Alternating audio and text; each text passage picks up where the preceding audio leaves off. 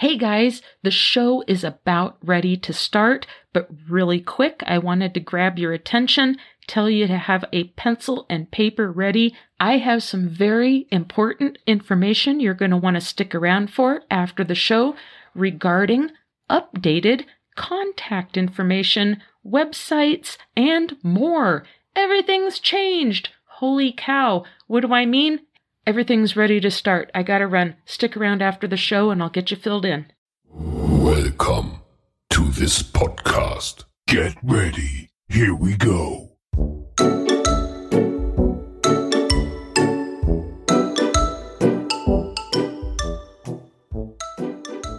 GOST Radio proudly presents Random Illusions, the podcast where the occult community goes for its listening pleasure. I'm your host, Shasta Ray.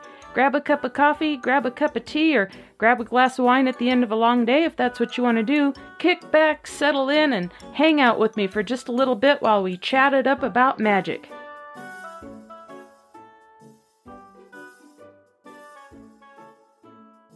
Hey there, magical friends and magical family. Welcome to Season 2, Episode 15. And we have something really, really amazing this week. It is a 2-part series that you guys have been asking for. In fact, you've been chomping at the bit for this one. I have been having people go, where is it? I haven't even published it yet. So anyway, without further ado, you know what? I think actually this week I'm going to discourage you from that cup of coffee, cup of tea, or glass of wine. And what I really want to do is encourage you to kick back, settle in, and join me and Nineveh Shadrach for some Djinn and Tonic. Let's just get right into it.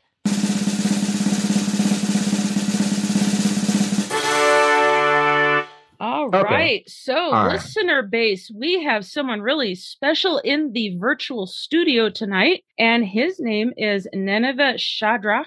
And he is coming to us from the other side of the planet. Oh my gosh. Tell us a little bit about who you are and how you got so knowledgeable about the Djinn and a little bit about your background. Okay. We kind of did change questions here, but all right. Well, my background then we can go into what you were going to say. Just okay. That's fine. Right that's fine. Yes. Okay. Right well, it's actually kind of all connected, but yeah. In any case, my background is really very simple. I'm a geeky kind of guy who was born in Saudi Arabia. My dad was an engineer who was working for the government. His corporation that he set up with his Saudi counterpart is one of the largest and richest manufacturing or engineering companies in the Gulf. If he was still alive, would probably be, net worth equivalent of Donald Trump. His partners are all billionaires, some of the richest people in Saudi Arabia. And all emerged out of the company he had originally built. My interest in the Djinn or in magic in general didn't really start like most people would start. A lot of people would get exposed to it in the television or media, and then maybe go into the bookstores and start looking for witchcraft books or New Age books, or their friends be doing it, and then they'll go over there and then they'll investigate it on their own and kind of get hyped, or on the internet they'll find things. Growing in Saudi Arabia, magic is not something that you will find, or even the Djinn, in popular culture, really. It's classified as a punishable crime. Wow. So anybody who dabbles with subject will expect to basically have his head severed from his body in short order. And they do that every weekend. Every Friday, they will bring people who've been caught dabbling in anything to do with the occult or with the Djinn, if they're caught with that too, and then they will just execute them. That is scary. How long did you live there? What age did you move away from there? I moved away when I was around 17. I came to the States.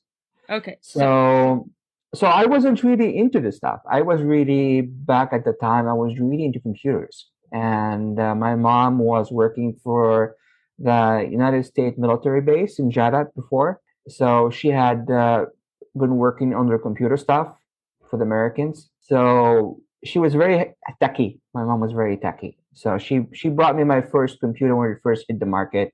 And we're talking, like Apple IIc and stuff like that. There was no hard drives. Right. So it's very old. And I basically just got excited and I just started working on programming and coding, machine language and stuff. And then I got into other subjects like law. I was reading law books on my own and things like this. So I was very geeky kind of kid, not really anything to do with the occult. But I had certain experiences happen to me when I was a child that couldn't be explained. And I made the mistake of asking the teachers at my school to try to make sense of these experiences because I couldn't find references to them in books. And unfortunately for me, they took these kinds of experiences as a sign that I'm somehow evil. So that kind of worked against me in school. Right. And then at one point, out of the blue, I was visiting my aunt's house. She's married to a rich Saudi, so her house is pretty big. Like she has an elevator in her house. Wow. And I'm not used to getting invited to parties. So I was there, and then this girl asked me to basically go chatter in private. And that was scary because if you're ever caught with a woman in private, you could be punished because it's a very strict country. So men and women are supposed to be segregated. They're not supposed to be in the same space, at least not alone, at least if they're not related or married. So this was she was a risky move asking to talk to me. So I was like, what do you want? Because I'm getting nervous. And she was like, well, the Djinn sent me to you. And I was like, what? And she started talking about the Djinn and my work with the Djinn and all the things that are going to happen and all the secrets I'm going to be exploring and revealing and all the plans. And I was like, oh, calm down here a minute. I don't know what you're talking about. Like, hello, could you just tell me what this is about? Because I am lost now. I'm not even sure the Djinn are real. What? Well, what are we talking here? So eventually I just kind of like wanted to get out of there before her parents or my parents or any of the adults caught us, and then I would be in trouble. So I left. And then months later, as I'm trying to figure out what this girl was about, thinking, maybe something is not right with her head or something, one of my classmates approached me, and he's top of his class, and he's like, I need to talk to you. And I was like, what do you want? He's going to talk to you behind,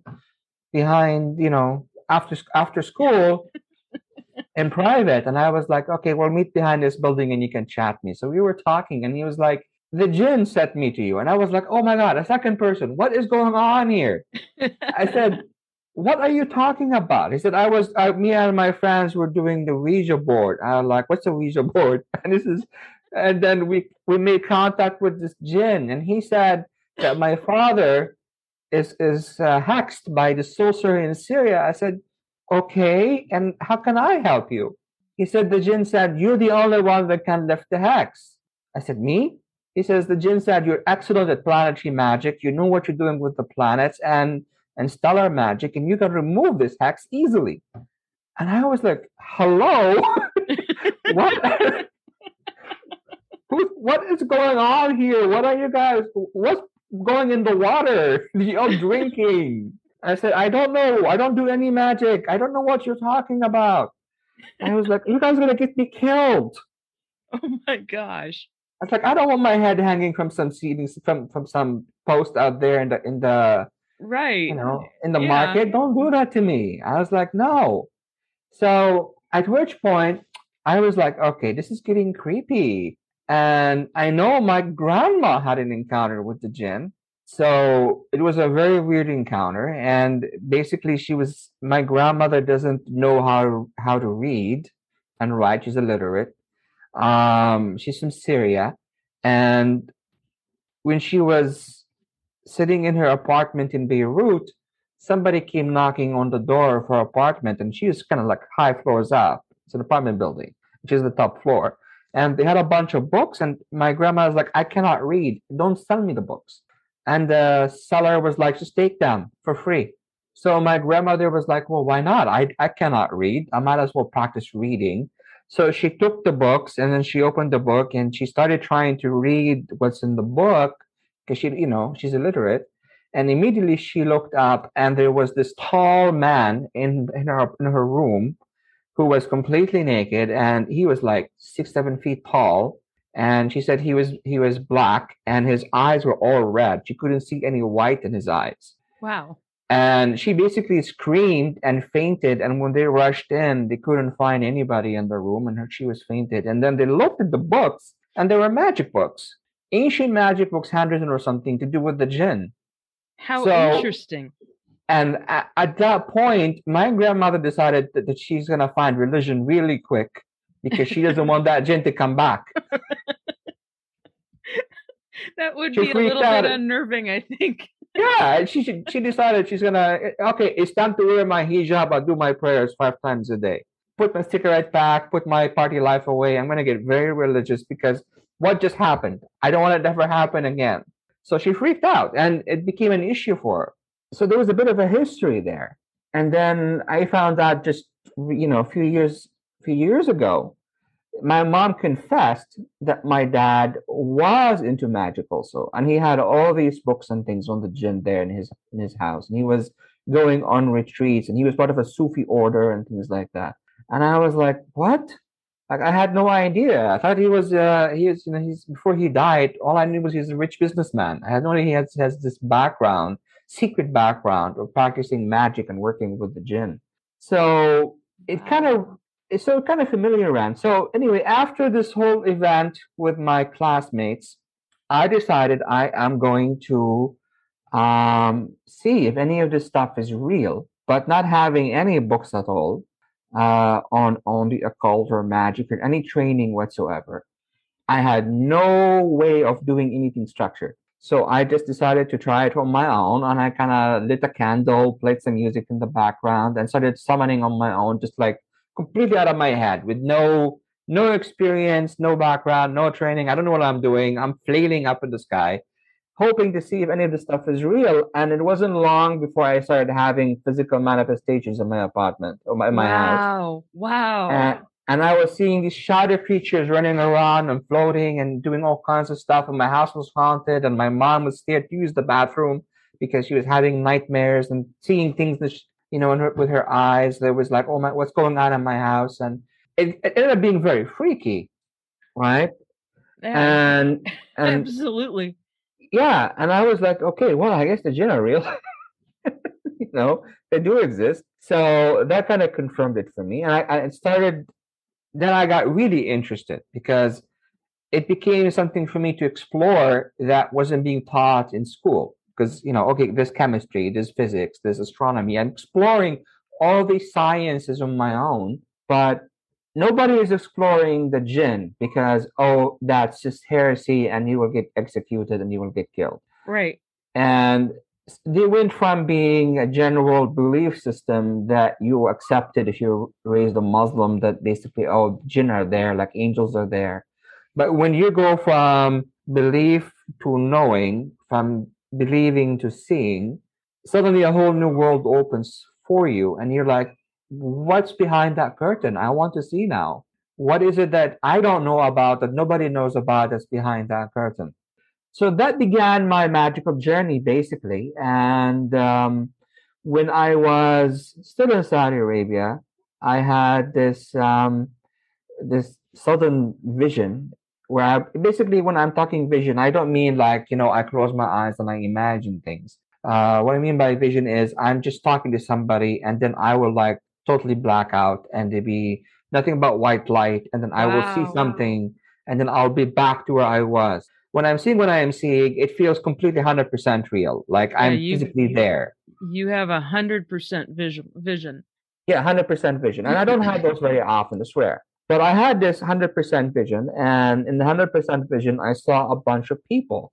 And I didn't recognize these people, but I met, I saw their faces very clearly. They were like 6 or 7 or 8 of them.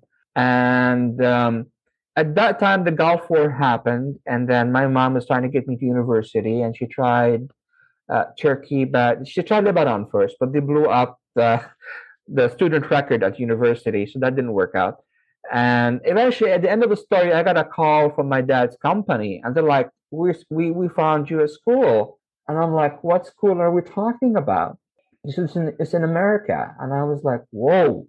This is so far removed from my world, because I'm raised in Saudi Arabia. I was like, oh my God, where in America? I said.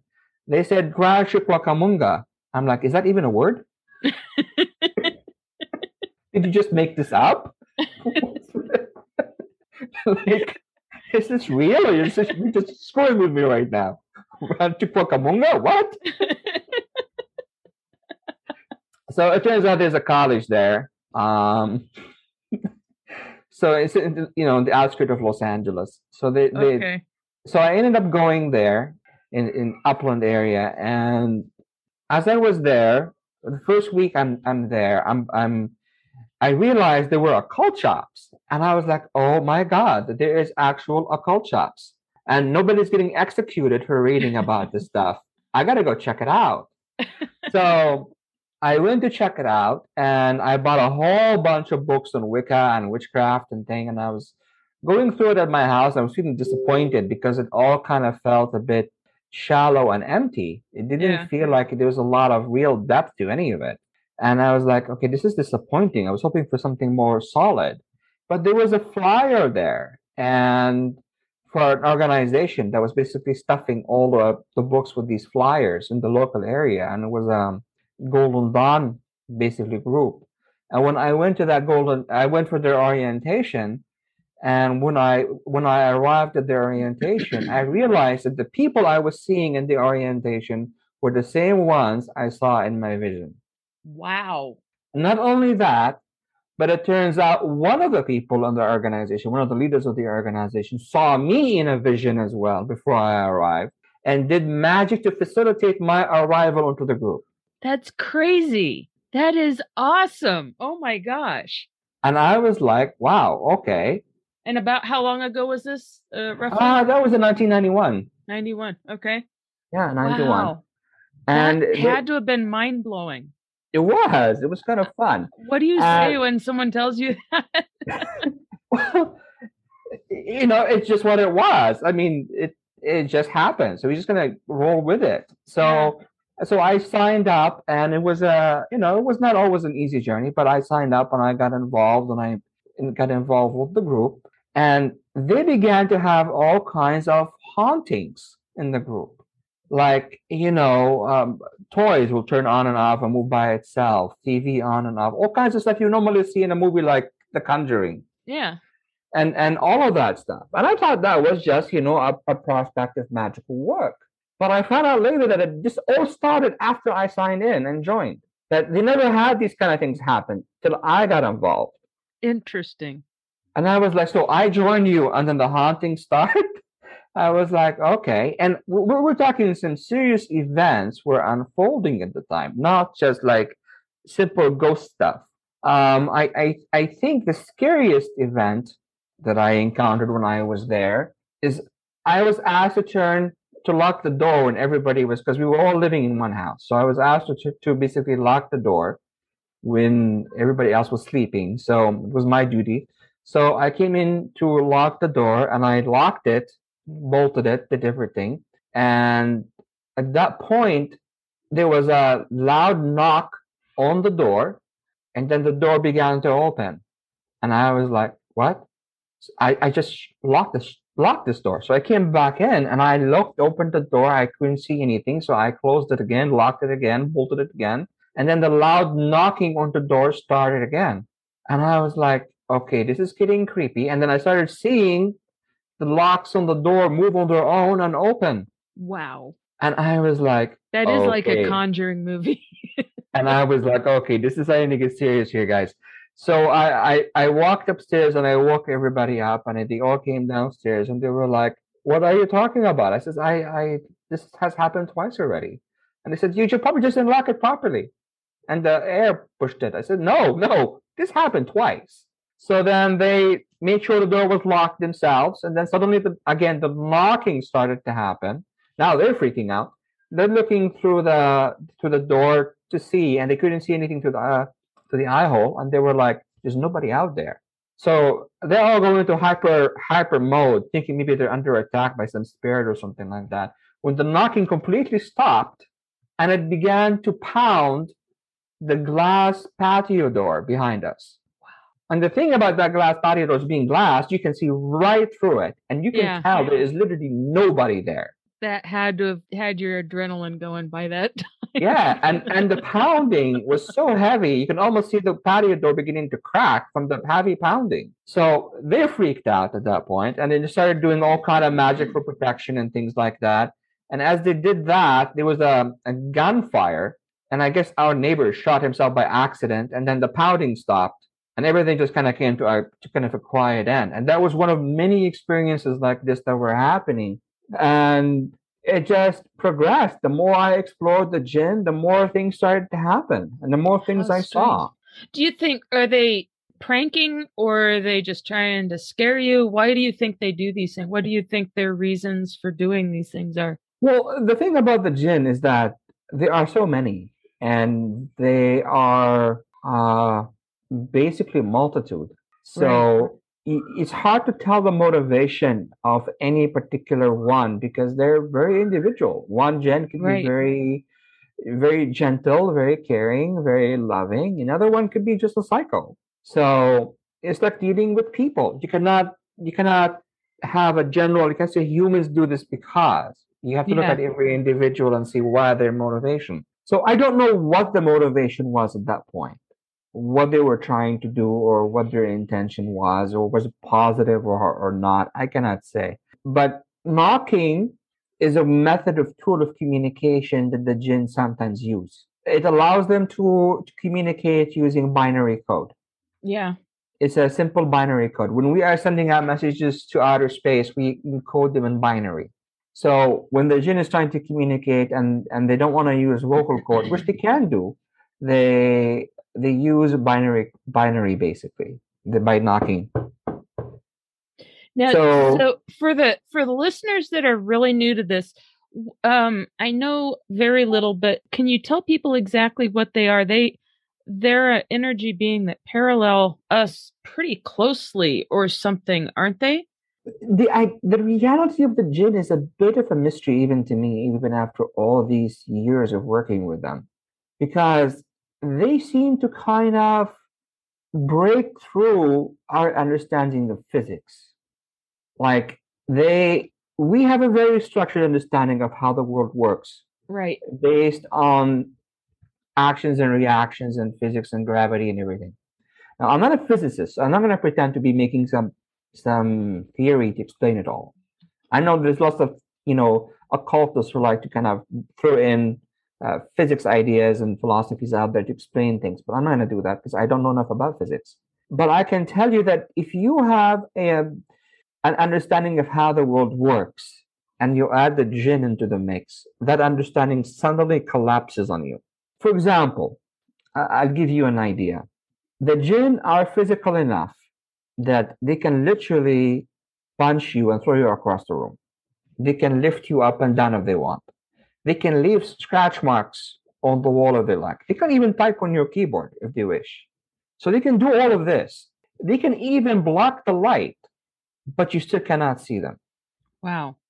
So it creates a bit of a confusion on how you can block a light without having a solid object blocking and casting a shadow. How do you cast a shadow when you cannot be seen or invisible? How interesting. How interesting. What other stuff have you learned about these beings? And are you able to talk to them? Can you hear them? The Djinn are, in the occult world, we're used to communicating with things because of the rise of psychology in the West, and then the occult world kind of mixing with psychology. There has been a very universal acceptance that spirits are part of our minds or part of our subconscious. So when people try to communicate, they communicate with things in their minds. So they'll say, well, I just had a conversation with Isis and Isis said this, or I had a conversation with Lucifer and Lucifer said that, or I had a conversation with Michael and Michael said this. And it's like when you narrow it down, these conversations are occurring in their mind. Okay. So without stepping on anyone's beliefs, most of the time these things are subjective projections. The mind can give you whatever you want. If I want to close my eyes right now and have a conversation with Jesus, I can have a conversation with Jesus because the mind will give you that. Right.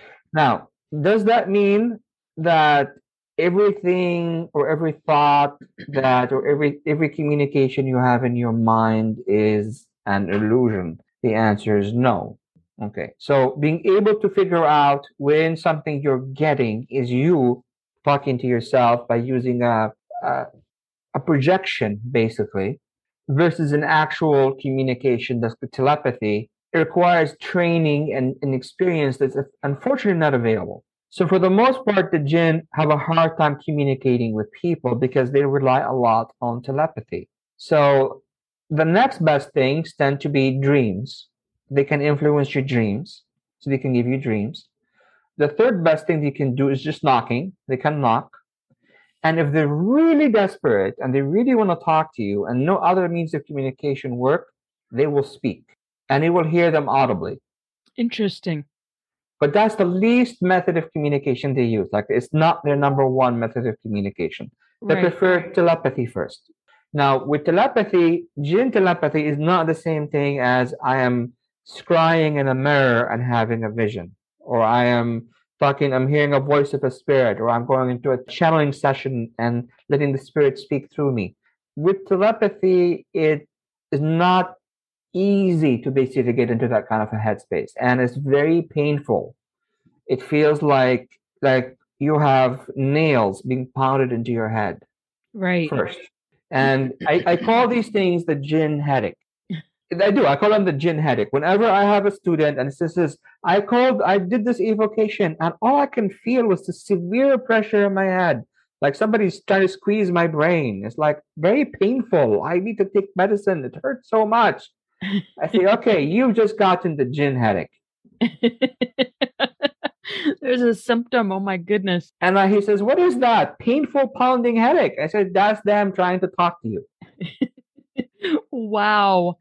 So what is the difference? Like, I always wonder, what is the difference between the spelling Djinn and Jinn? I don't know. I think that's the Western thing, adding the D there. So are they the same? It's just personal preference? Yeah, because the jinn don't even call themselves the jinn for the most part. Do they have a term for themselves? I don't know. They've never really referred to themselves as anything but their first name. I use the word jinn and they kind of respond to that. It's sort of like a title. They kind of live with it because it's sort of taken by one of their elders, but one of their progenitors. But for the most part, it's an Arabic word that just means something that is not seen. Okay. So it's when you lose your mind, we say you are majnoon. You are insane because your mind is not there, cannot be seen. The baby in the womb is called janin because it cannot be seen. It's in the womb. So it's not really, it's got used as a reference to the race because the Quran referred to them as jinn. Okay, I got you. So that makes sense. So it got used there. Other cultures have called them by different names. I mean, they were called the Fae. They were called the Elves. Okay. They were called different names by different cultures and different civilizations. The only thing we can say for sure is that they were here first and we came second. But they will tell you there was something before them here too. Now, in the groups, people are always so fascinated with this, and there's just not good information. So what do you have to say about people that are curious about, like, you hear people doing magic with them, or what are the dangers, or what do people need to know, the basics, or what advice do you have, or maybe common questions you get a lot? Well, the thing about it is that most people who practice magic with the jinn seem to treat them the same way you would treat any other spirit, basically in Western grimoire. So they are just a replacement for the Goetia, or replacement for the angels, or replacement for other kind of gods, entities. And the principle always seems to be structured on this idea. I will go in the temple, I will follow step A to step 10, step A to step Z, and then as I am proceeding with this ritual by following the instructions in the document or in the book, I will make a request. The request will come to pass.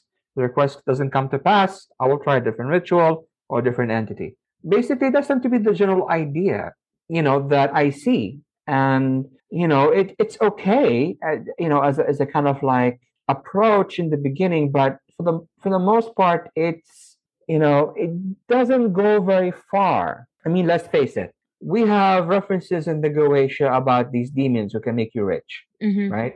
We have references about all these things. How many magicians in the last 100 years summoned any Goetic spirit and became rich? Zero. Good point. Okay. Same thing with almost every other identification on these grimoires. Zero. Now, why is it zero? Is it zero because the grimoires don't work or the spirits cannot give you these things? Or no.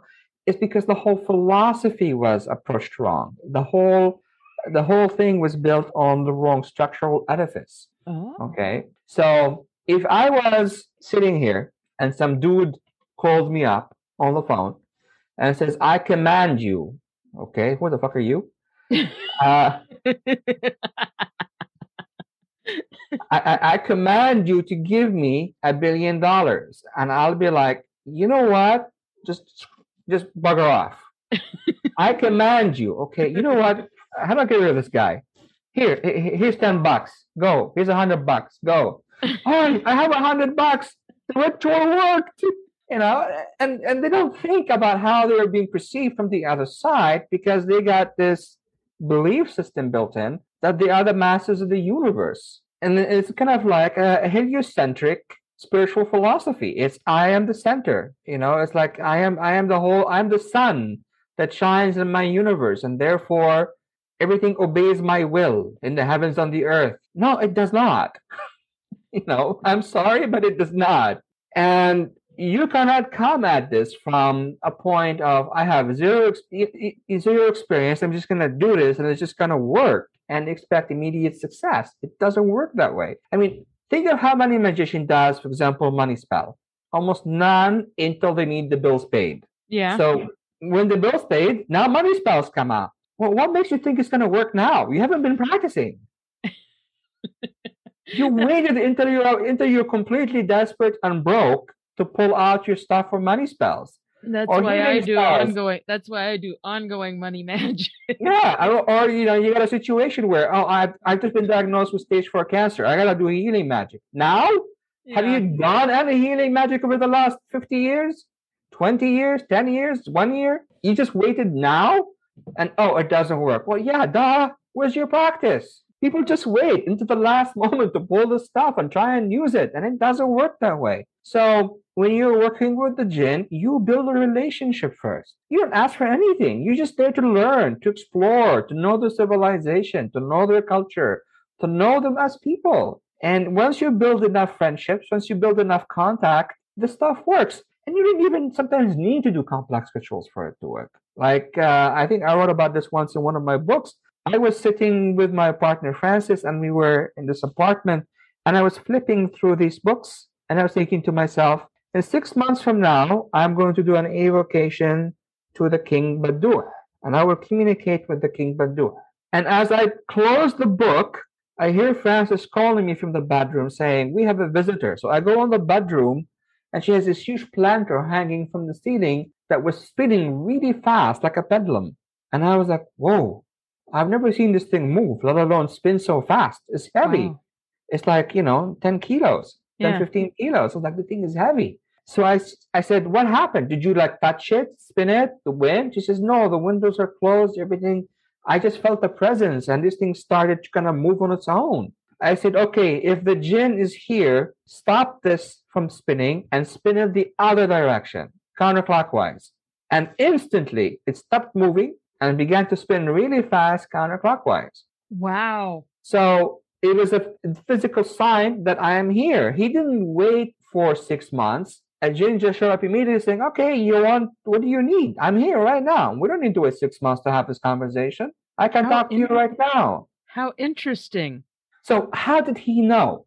He knew because the Djinn keep taps on our minds. Somebody heard my mind and then passed the message and he responded immediately.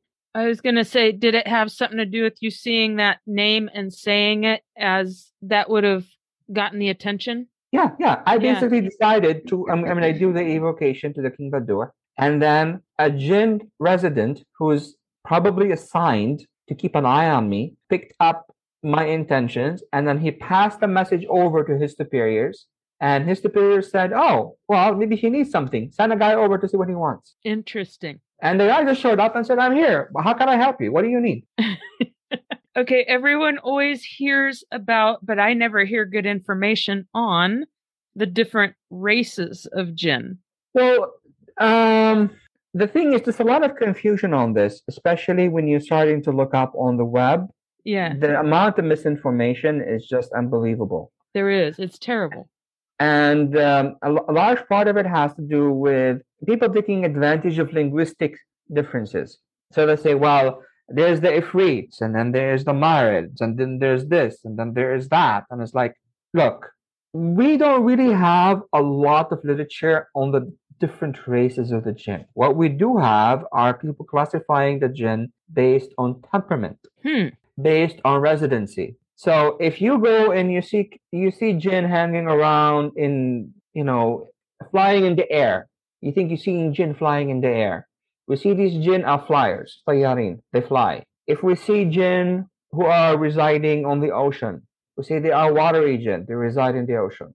If you see Djinn who are basically horrible, doing all kind of harm, and you say, well, these are shayateen, they're demons, they're doing all kind of harm, and so on. So we just have these kind of temperamental descriptions, right? Okay, we just generalized categories, it sounds like. Yeah, and we just kind of have these general categories, and then they end up being classified somehow as races. They're not. They're just individual categories. That makes sense. Now, from my experience on a personal level, I tend to classify Djinn as, this is my own classification, This has nothing to do with the way they classify themselves. I classify Djinn as pre and post-human. Okay. Or Old Kingdom and New Kingdom. Because they seem to be of different temperament. Now, it doesn't necessarily mean they're different races. They're just completely different cultures. Like old school and modern almost. Yeah, like old school and modern. Yeah. The old school Djinn were the Djinn who were residing in their world or Earth, wherever the Djinn world is, or planet was. Because I'm not really sure they were here on Earth particularly. I think they came down on Earth. I suspect their location was really Mars. This is my own theory. I haven't confirmed it 100%, but I think the Djinn culture, the Djinn civilization was on Mars and it got destroyed and they came down to Earth, a second home. That's my own theory. That's not, again, it's not backed by any evidence because I don't have 100% proof of any of it. They've found some really weird things on Mars to suggest that maybe something was there once. So yeah, this is just my own theory because they seem to have a lot of affinity for planet Mars, the Djinn. And then there's a reference in the Quran for when the invasion happened. And the way the Djinn described what was going on was almost a third person reference. Like in the story in the Quran, it talked about this is where religion and and scientific kind of thinking sometimes end up clashing, but it can be useful to look at it from a scientific perspective. From a religious perspective, the Quran said the Jinn used to ascend up to the heavens, and they would put listening posts on the heavens that were hidden and seen, and they would listen to the heavens on this listening post. Now, a religious imam would tell you that they would go to the heavens, meaning some spiritual reality, and then they would try to listen to God in his throne, sitting on his chair, and hear what God's counsel in paradise or heaven is doing. Okay. That's one way of looking at it. The other way of looking at it is they used to travel to space and they had radio telescopes. Because that's what we do. We go to space and we put listening posts. Yeah. The heavens doesn't have to be, in this context, some spiritual dimension. It could just be space, the galaxy. That's interesting. Yeah. So they're putting these listening posts that were hidden, meaning they didn't want to be attacked by a force that they considered to be hostile. So they were feeling threatened. Now the Quran says, and then the Jinn says, at least in the Quran, after they build these listening posts, is that they saw an army in the sky or an army in the heavens approach. Literal askar, the word was used askar, army, military force showed up. And then, or Jewish, like an army showed up. And then the Jinn response to this army was, we do not know if it was intended good or bad for the people on Earth or for Earth inhabitants. If this army's intention was good or bad. Well, what do you do when you see UFOs showing up on the sky? If you have 1,000 UFOs in the sky, your first question is, are they friendly or are they hostile? Yeah, you'd probably be stunned, really. You were stunned, and then you'd be asking, are they coming in peace or not? Yeah, do I need so to the be Jinn fear? didn't seem to know if this army was peaceful or not. It had no idea what was going on. They seemed to be shocked to have seen this army show up. Mm-hmm. And the first thing this army did was destroy the listening posts. And then they said, we don't know if they intended good or bad of Earth. So they're talking about Earth as a separate location. Interesting. They weren't saying, we don't know if it's good or bad for our home, for our family, for us. If we're safe, if we're in good, they're just observing Earth. And they're wondering if this is going to be what the intentions for Earth is when this army showed up. If they plan to do something good or bad on Earth. Okay. So we know at that point that the story kind of ends in the Quran. And then we have the creation of mankind and the establishment of mankind and the whole story that we've heard, and the Jinn playing a role in the whole demonic counterpoint and as an enemy of mankind, and the story just goes on and on in the Quran. But if we go back an actual narrative and then we look at other narratives around the Jinn, we find out that the invading army destroyed the Jinn civilization. This is disclosed not in the Quran, but in the apocryphal text of Islam, that this invading army wiped out the Jinn, took them all out, genocided them. Wow. Except for a few. And some of those few sided with the invading army and were also responsible for most of the genocide that happened to their own people. And then after this genocide finished and the war was complete, mankind was created. And then the Jinn guy who was overseeing the genocide of his own people and then was aligned with this invading army said, wait, I thought you were going to give me Earth as a new home, that I'm going to be in charge of Earth. You're giving it to this other species that you just created, not me. I'm worthy of being in charge of the planet. And this created the whole Satan schism. This being became identified as Satan in our religious cultural viewpoint. So one hypothesis here is that he, having seen the impending destruction of his civilization, decided that instead of fighting the invading army, he's going to side with them and then been given a new home for his people, and he'll be the new king of his people. He will build a new civilization for the Jinn on this other planet called Earth. But instead, this invading army decided no, they're going to put their own creation or their own species there in charge of this planet and not him, creating an animosity between him and the new existing species, humans. Wow. So this invading army gets identified as angels in our belief system. That's interesting. That's really interesting. See, I've never heard any of this. Right? So these angels appear in the heavens with an army, etc., etc. So looking at the ancient Sumerian text, we hear about the Anunnaki having came down and created man to build and construct and serve. In the Quran, it says we created man to serve. So the human beings were created as a service or a serving species by God. But how do we identify God? Who's our identifier for God? The angels. The angels are the one who tells us about God, who tells us about, who send human emissaries around and reveal the books and reveal the text. So the angels are the one delivering all these messages to us about God, about existence. And even in the ancient Sumerian religious beliefs, the angels, who were known back then by other names, which is actually the Igigi, gave and passed over to them a lot of their own religious and cultural civilizational prospect. So then if we are looking at this now, we see that the angels, or the Igigi, or another term for that I like to use is watchers, came from outside the solar system, destroyed the existing civilization of the Jinn, which could very well have been on Mars, wiped them completely out because they considered a threat to their plan, set up the human race, and set up Earth as a colony.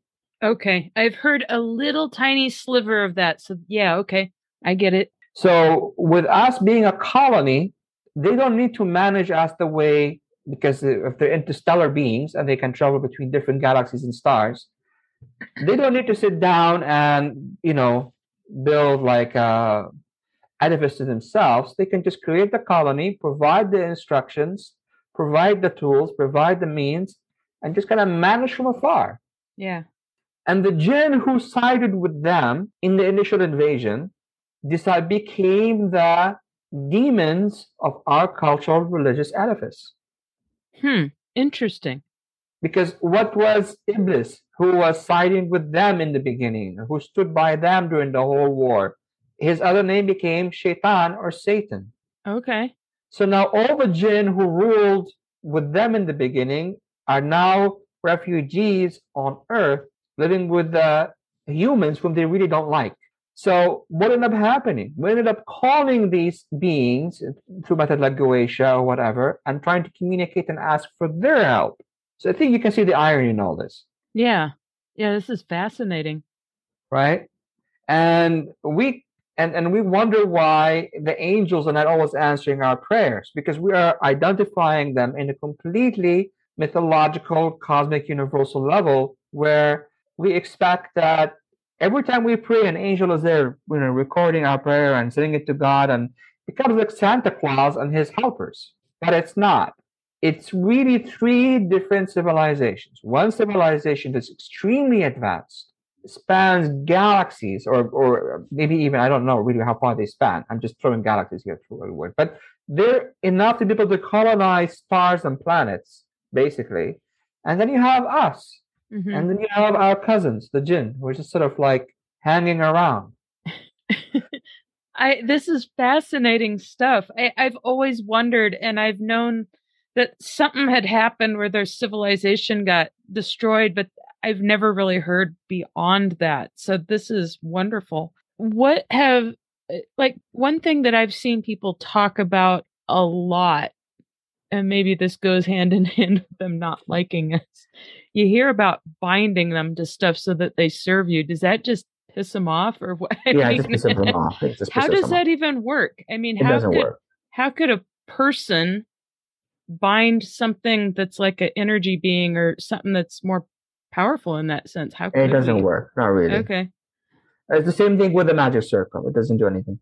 Does it just insult them and they thump us? Or, I mean, they can probably just laugh at us. I mean, when they were talking about magic circles in the ancient grimoires, they're absolutely nothing like magic circles in modern grimoires. Yeah.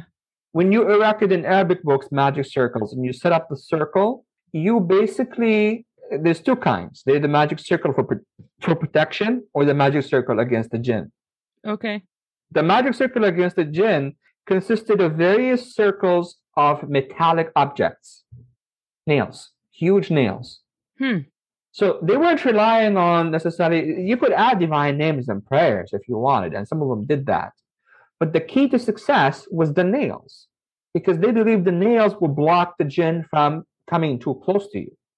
Interesting. They don't like iron, so they were using iron as a weapon. Okay. So that was the whole point of that magic circle, was iron. So if you're putting a piece of fabric with nice symbols on it and sitting on it, that's not going to help you. Now, the magic circle for protection was not just protection against the Jinn, but protection against thieves, animals, and things like that. And that one worked how? When the enemy approached, they would perceive an illusion of a chasm. So they feel like they cannot cross the chasm, and they will just turn back. So if the lion approaches, he will see what looks like a big hole, and he will walk back. If the thief is approaching, he will see this chasm and walk back, or a different kind of illusion. Yeah. It was an illusion magic to create a barrier. Okay. Now, if you buy one of those magic circles from the Lesser Key of Solomon and put it and sit there, a lion is just going to step right over it. Yeah. He'd just eat you. He'd be like, oh, okay, I don't know what this is, and just eat you. So magic circles have, like I said, a lot of our magical technology these days are just become watered down cosplay. Yeah. And it's not the way the ancients were looking at it or wanted it to work, or how it worked for them thousands of years ago. Now it's just cosplay. Yeah. And people are happy with it because it's more exciting than their boring job at the office. So one thing that people are probably out there wondering with all this is like there's one book that came out a couple years ago by Corwin Hargrove about the Djinn. I know Yeah, I you've never got read some it. Sorry. I know you've got some books, but I've never had the fortune of being able to read them.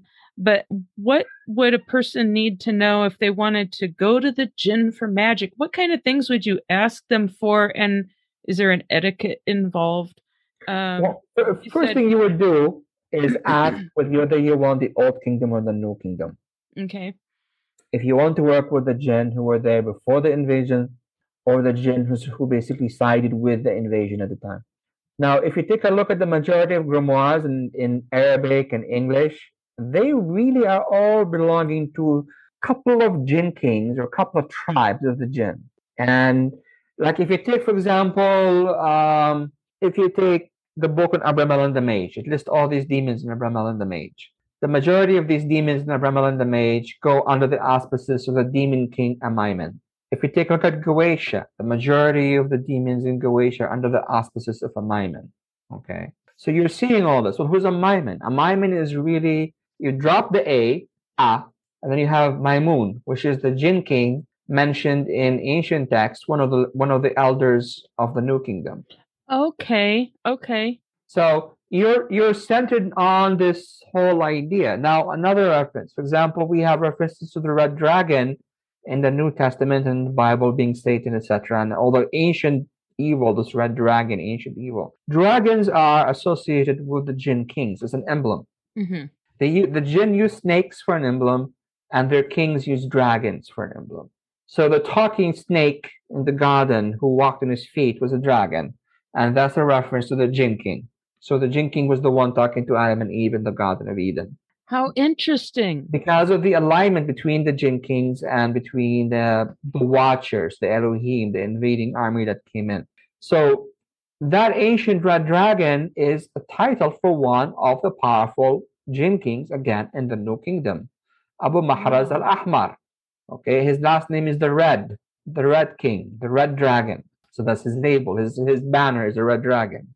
So in a lot of ways, you're really, for the most part, if you're using modern text or even medieval text, you're staying within the context of those two kings, the Maimun and the Ahmar kingdom.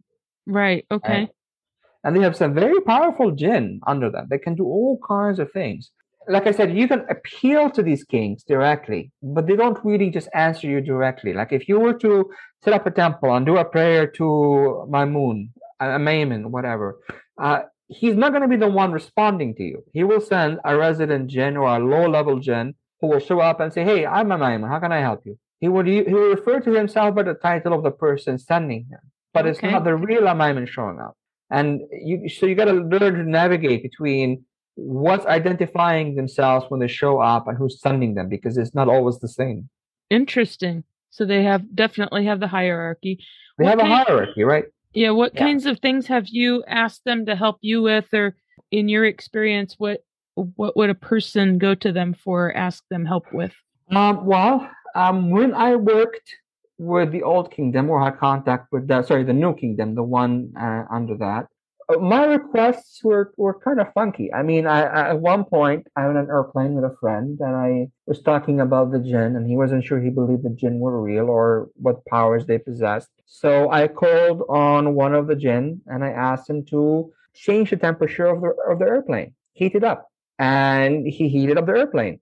And at first, my friend was like, "Well, this could be placebo effect. You told me you're going to heat up the airplane. I'm feeling hot. Maybe it's placebo effect." Right. And then the pilot came on the intercom and said, "My apologies to all the passengers. There's malfunction in our airplane. We don't identify the problem, and the temperature has risen 5 degrees. We don't know exactly what's going on." Wow. And then I said to the Jinn, "Lower the temperature. Bring it back to normal." And he brought it back to normal. And then within a second or two, the guy showed up on the intercom, the captain, and said, "Well, we don't know what happened, but the problem is gone. Sorry for the inconvenience. Hopefully it doesn't come back."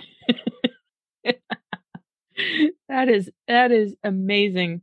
They can do some crazy stuff, I've heard, but you don't know what you're reading online is just someone making something up and writing about it for drama and what isn't.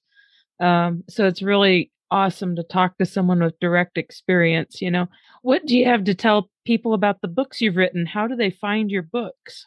Well, my books are available on my website, for the most part. I have some on Amazon that you can Google and research. A lot of beginners ask me which of my books to start with, and I really don't have a very solid answer. I recommend Magic That Works as a good starting book for everybody, but for the most part, I tend to just write my own research. So if I am working on a new subject or a new research with the Djinn, I will just put it into a course and share it. And then sometimes unfortunately, not everybody can immediately use it because people come at different levels, right? Right. And that's a side effect of the way I work, because I don't tend to rehash. I don't tend to copy and duplicate a lot. So if I put in a technique in one course, it's only going to be in that course. It's not going to be in any other course. Uh-huh. Because when I'm writing, a lot of people write because for them it's a source of income, which even for me it sort of is. But I don't approach it as a business, as a source of income. I approach it as I'm a researcher and I want to share this information with everybody, and that's awesome. I'll just put it out there, and then I figure if somebody needs help, I will just help them at that point. And I do this for free. I help people for free online, or when they message me, whatever, and I just kind of guide them for free. Oh, nice. Now, you've had some stuff I've seen online, and here again, I'm not very knowledgeable, so maybe you can just touch on this a little bit. You've had little boxes or something that you've worked on or discussed projects with, or Djinn boxes or something. What are those? Oh. People hear about them, but nobody knows what they are. Okay. They look cool. I know.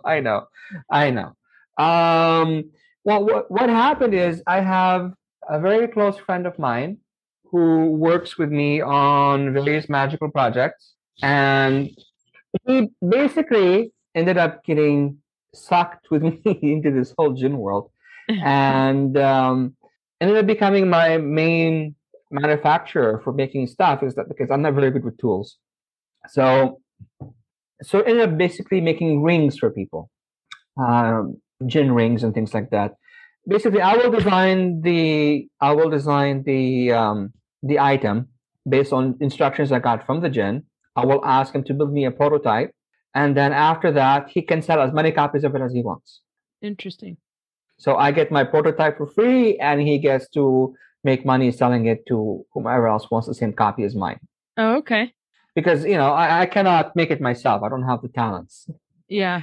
So. What do you mind me asking? What does a Djinn ring do? Does it help you contact them, or does it help you? Is it like a point of contact? It's a point of the ones I use are sort of a point of contact. I mean, okay.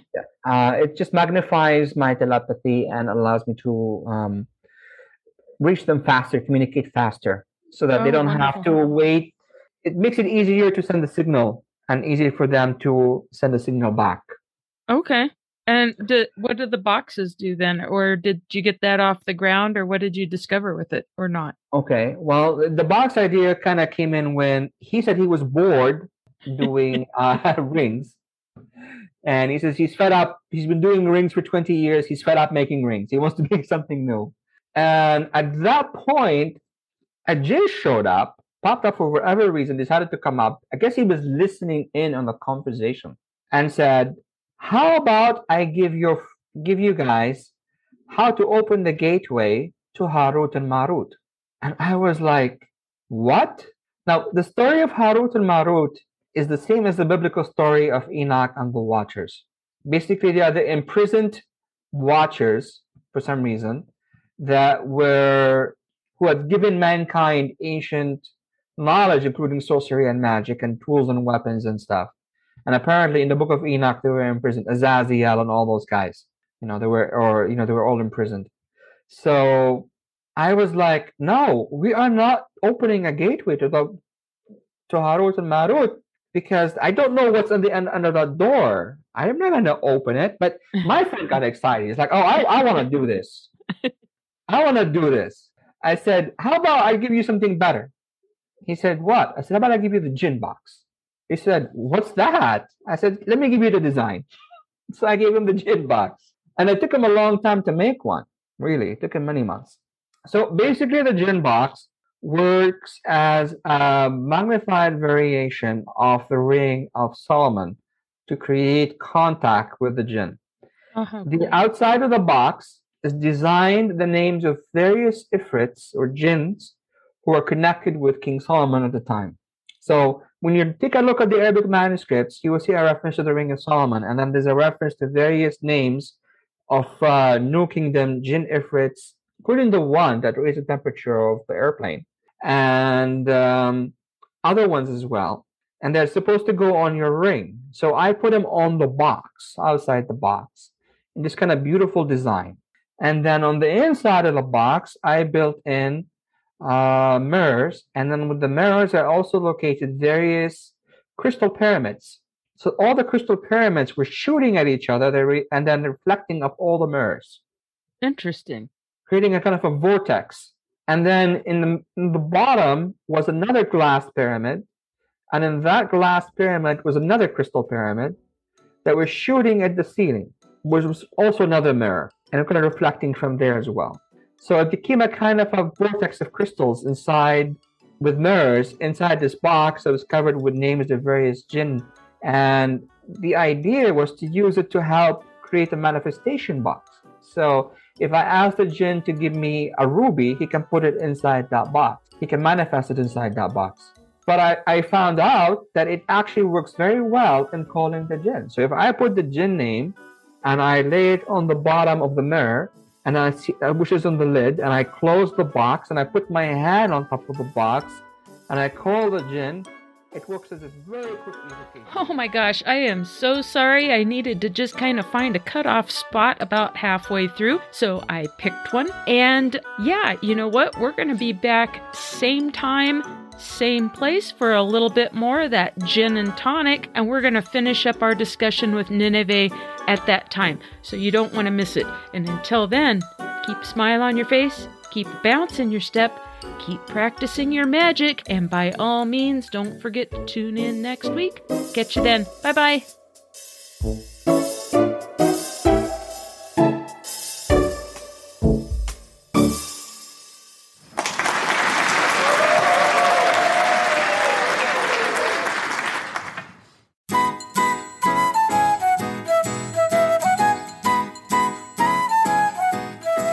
Hey, thanks for sticking around after the show.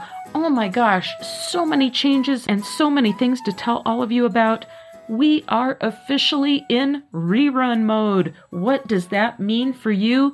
Well, hey, if you listen on your favorite podcast app, nothing is going to change. You will always be able to go back and listen to your favorite episodes and guest spots anytime you want, just as you always have. Again, nothing will change for those of you that use your favorite podcast app. Next, the website will change a little bit. It will change to www.podpage.com/random-illusions, or you can listen directly off the host site, www.randomillusions.buzzsprout.com. Links are now in every episode show notes. Check it out. Don't forget to follow us on Facebook, facebook.com/GOSTradio, twitter.com/GOSTradio. If you love YouTube, don't forget to subscribe to the Random Illusions Podcast YouTube channel, the GOST Radio YouTube channel, and TikTok. Don't forget to follow us there. Links are down in the show notes. Exclusively for the listener base of Random Illusions, Tim and I are going to continue our Ko-fi.com divinations. Just let us know if you want a rune reading by Tim or a tarot reading by Shasta, and what your question is. Give us about 2 business days and we will respond with a thorough answer to your question, giving you some insight and maybe a little inspiration as well. If you would like to follow Tim and I as we jump into our new leadership roles and all of the new projects we are presenting and working on, don't forget to hit us up.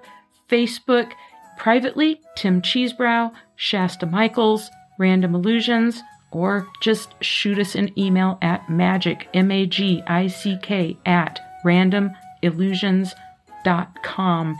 and we will send you links as to where you can keep tabs on all of our future endeavors and adventures. And hey, you may want to get involved yourself. You never know. All right, keep your eyes and ears peeled. We will be announcing when we will be back. We'll see you then. Bye-bye.